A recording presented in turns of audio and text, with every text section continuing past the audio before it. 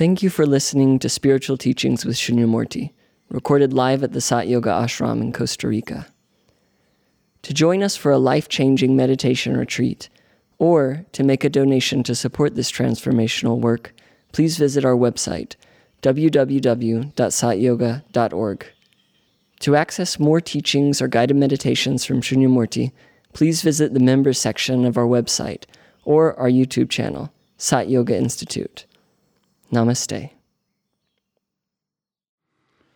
Wisdom can either be spoken from the straight truth or from the relative illusion, with the effort to make it clear that that illusion is illusion. But by ratifying the illusion, by beginning with the premises of the illusion, it seems to agree with the ego's desire to remain in illusion by finding it difficult to let it go. And this is why there are two attitudes towards such central concepts as yoga. Because from the perspective of the illusion of duality, yes, you have to unite. We unite what? The buddhi, the intelligence, with the truth. But is it really a uniting of two separate entities? Isn't the intelligence, the buddhi itself, the manifestation of the truth? Unless the buddhi is in love with its illusion. And so from the position of the truth of non-duality, there is no yoga involved. There is simply the letting go of the desire to hold on to the ignorance that keeps the illusion going. And that's not a doing. The letting go is simply dropping the deception, dropping the facade, dropping the belief system that keeps the illusion in place.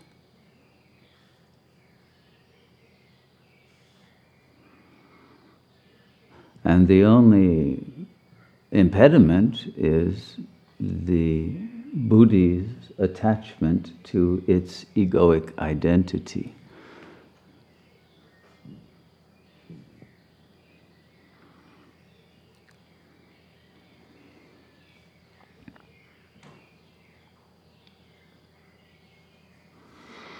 Even though the egoic identity is the cause of its suffering.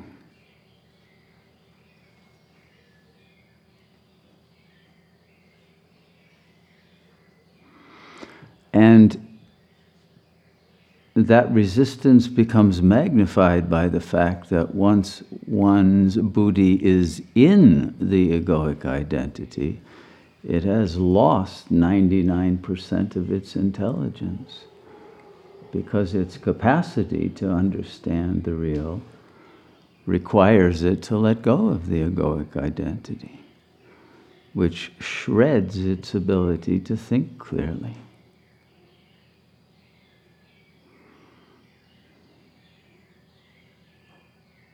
So this is the catch-22. You have to have already let go of the illusion in order to be able to think clearly enough to see that it is an illusion.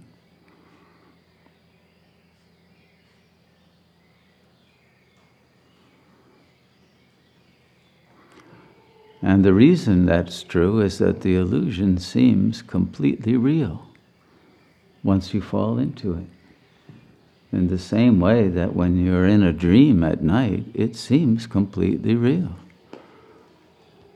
until the alarm clock rings and you realize, oh, no, it was a nice fantasy.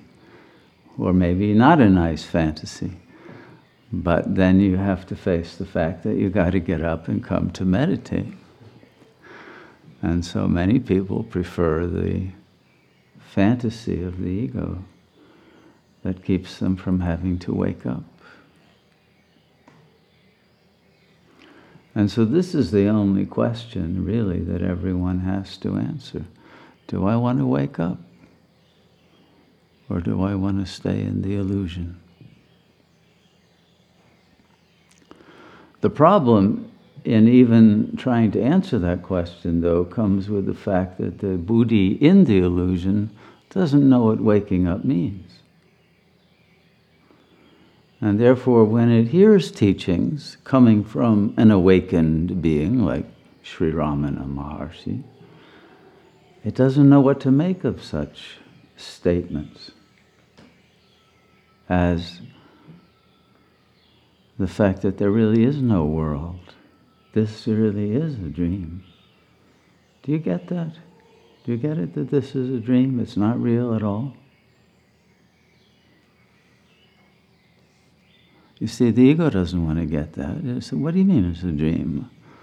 You know, I got things to do, and I got weddings to plan, and I've got quilting festivals to go to, and I've got other weddings of friends to attend, and I got places to go, and I got music to practice, and, you know, I've got money to make, and I've got all kinds of plans, and I've got all kinds of traumas I got to heal from, and I've got all kinds of friends I've got to stay connected with on Facebook, and, you know, the illusion is a full-time occupation. I don't have time to think about waking up, nor do I want the time. If I have too much time, then it's a problem. I got to fill it with more distractions, because it could be very dangerous to get too close to waking up. Literally, your whole world's going to fall apart.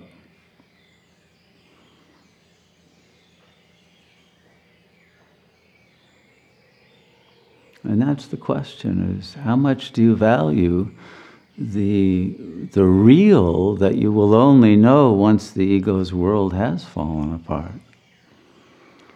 But there are different ways to make it fall apart. You know, you can make it fall apart gracefully, and then you can use the lumber that the dream was made out of to build an edifice that's much more beautiful.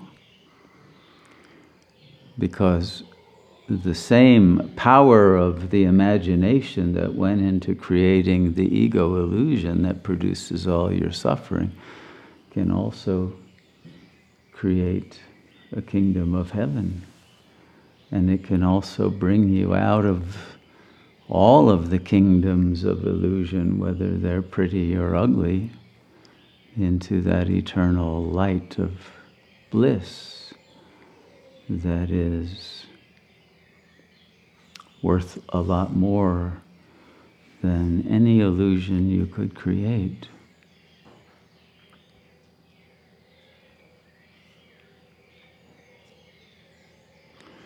So the question of recognizing that you have jumped into a false self, you have jumped from the real of pure presence that is not a person and that has no world, no dream, just in the same way as in deep sleep, in the middle of the night, there is no world, there are no others, but it's very peaceful.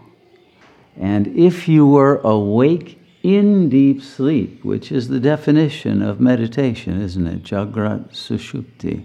It's the one true definition of what meditation really is. Because what is deep sleep? It's worldlessness, timelessness.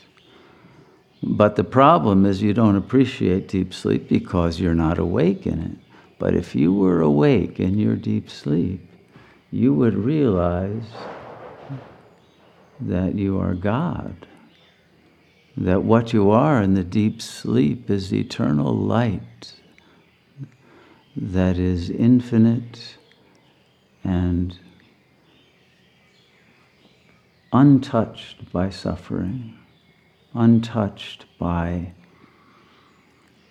the changes that are forced upon consciousness within a dream, in which one creates forces that one cannot control.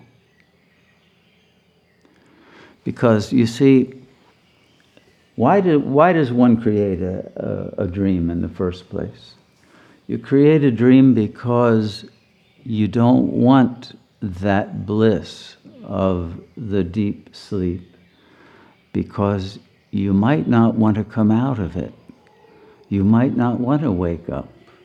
It's too tempting. And so you prefer a dream in which it's not so tempting to stay stuck, even though the reason you do it is because of loneliness. So long as there is any tendency to believe that you are an individual separated from God, then you want to have friends, you want to have a lover, you want to have security, you want to have a situation that you can depend on, a ground that you can walk on, a territory that you can claim. You want to have familiarity of signifiers. You want to trust that the food you're going to eat is going to taste a certain way. You want to be able to have regularities that create cycles that are repetitive, that you can predetermine. It's going to be springtime. The groundhog has revealed itself. I can trust now certain weather patterns will ensue, etc., and have some feeling of control over what you are calling reality, which is a dream. And yet, in order to believe that it's reality and not a dream, it has to not be in your control. It has to resist you. Because if everything happened in accord with your desire, you would know you're in a dream. You would know that this can't be real because it's all happening because I want it to happen just this way. And therefore the ego doesn't want the power to be able to say, well, I'll think this person is coming up the trail and they'll be here. Because if that happens too often, you can't remain within the illusion that that is really another person, or that you are really a person, or that there's a trail. And so you want things to not work too well. Because if they work too well, you're going to wake up. And once you wake up, the game is over.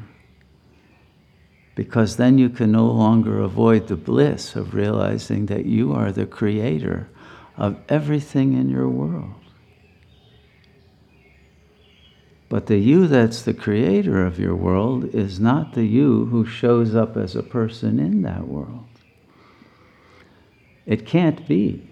Because if you showed up as the creator, first of all, everybody else in that world would crucify you. You understand? That's what has to happen once you show up as the creator, okay? The people who have tried it haven't had happy results. The only way to recognize that you are the creator of your world is also to recognize that there is no world. You haven't created anything. And that the world is not what is to be valued. What is to be valued is the self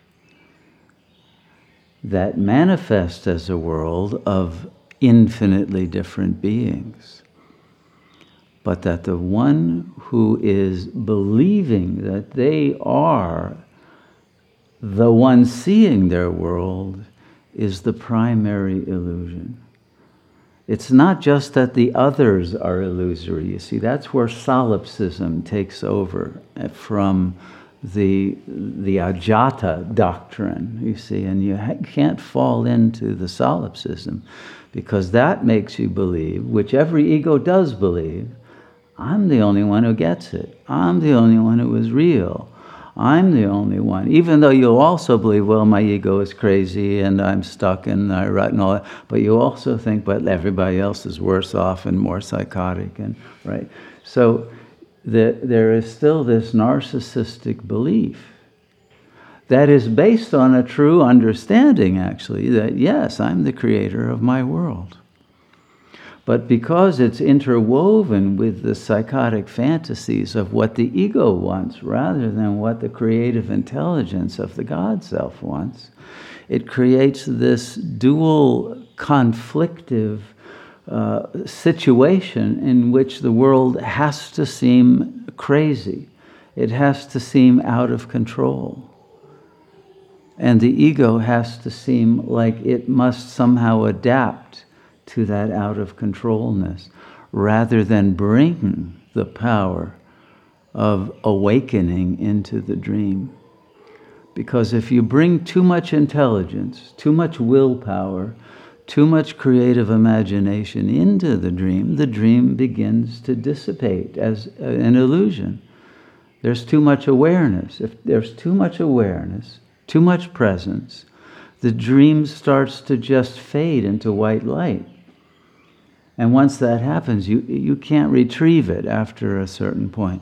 It's too blissful, and you can't stop the full flow of the radiance that washes out the dream and brings you back into Satchidananda.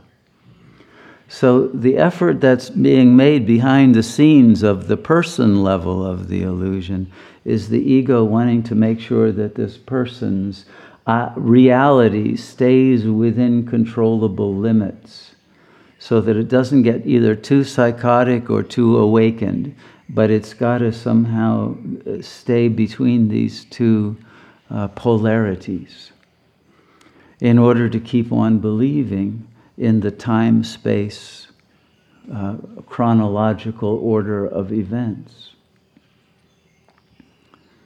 But as the various centers of consciousness that are projected out by the ego become themselves more and more dysregulated, more and more undependable, because they are now taking on the projections of one's own psychosis.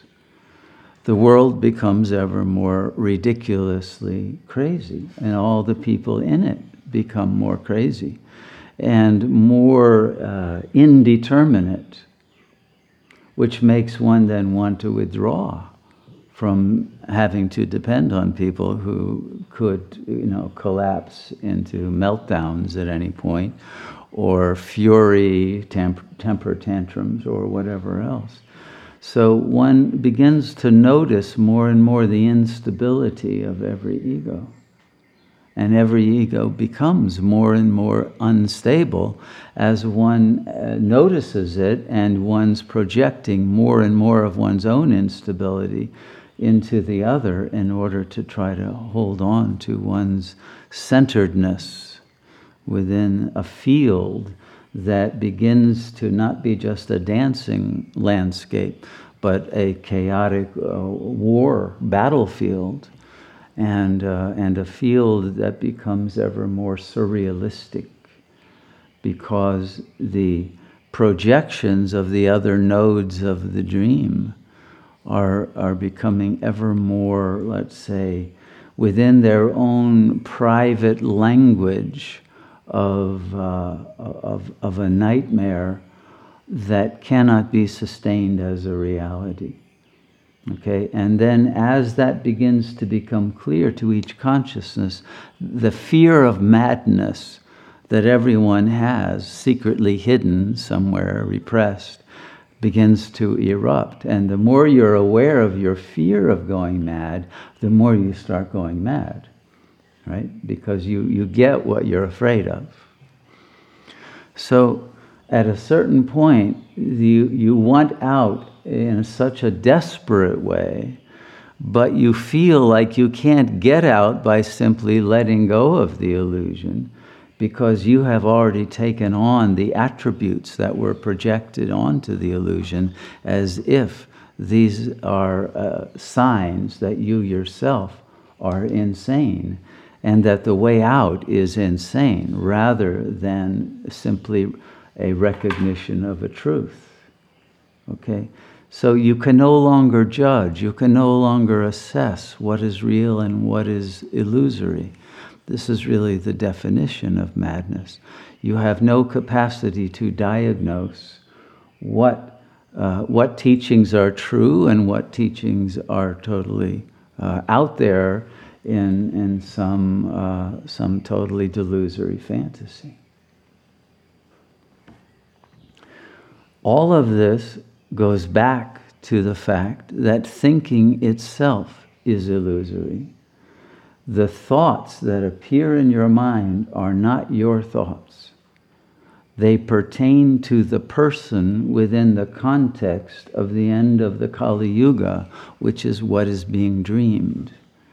And therefore, the person that you are becoming, so long as you believe you are that person and that person is real, will be determined by the, let's say, the vanishing point of the perspective of that world, which is falling into its own nightmare of the, let's say, the complete fruition and fulfillment of the basic premises of egos who are all at war with one another and with themselves. That culminates in the collective self-destruction.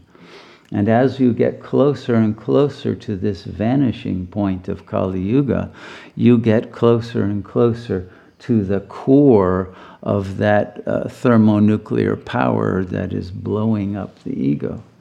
So you are attracted to the death drive that is involved in believing in the world, and at the same time you're trying to pull yourself out of it through recognition that it's only a dream. Wake up, wake up, wake up. And yet that even that desire to wake up makes you feel more and more crazy. Okay, so anyway, I hope I'm explaining this in a way that isn't too insane itself. Maybe you can't avoid that in this kind of a situation. But the point I want to leave you with is this. It requires the radical letting go of the belief in the illusion. The belief that there is a world, that you're a person in that world, and that you have ever left the truth of who you are, which you will regain the moment you recognize that the thoughts that are being projected, not just the conscious thoughts, of course, the subconscious thoughts, which represent the structure of the fantasy that produces the illusion of a world as a dream. When you have let go of belief in all of that, the world does disappear, and what emerges is Satchidananda.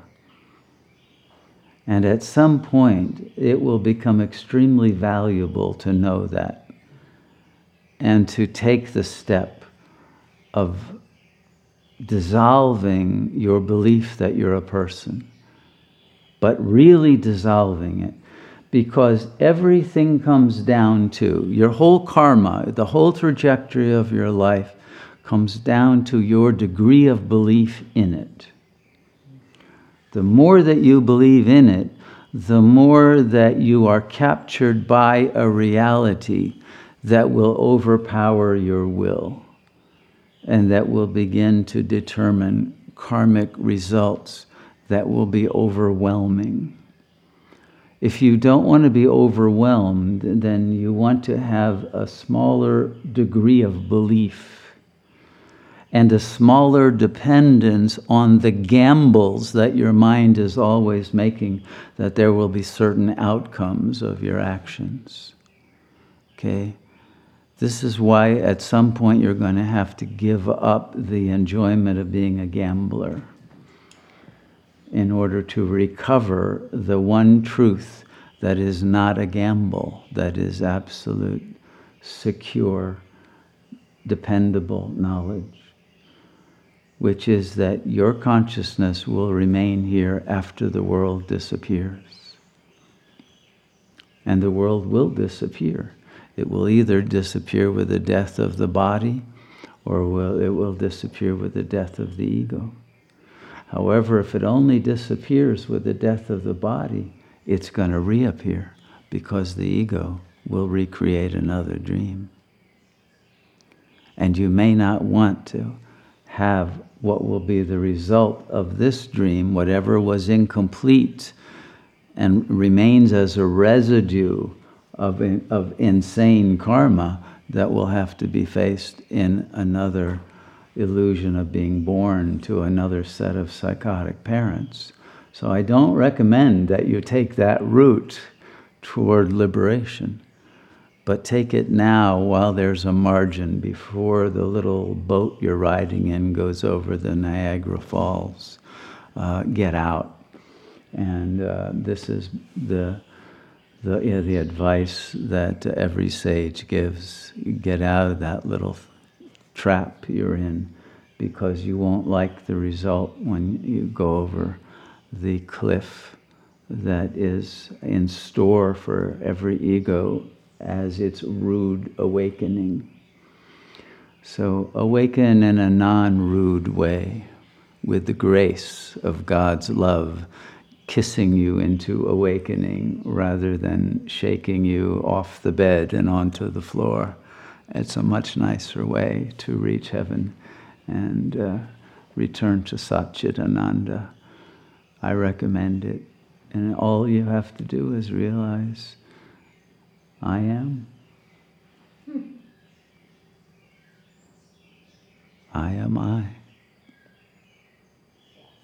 And with that, I bid you goodbye. Namaste. Thank you for listening to the Spiritual Teachings with Shunyamurti podcast. For more information on programs and retreats, click on the calendar section of our website, www.satyoga.org. Our work is made possible by the generous support of our listeners, viewers, and members. To make a donation, please visit the donate page of our website. We thank you for your support in our mission to share this timeless wisdom with the world. Namaste.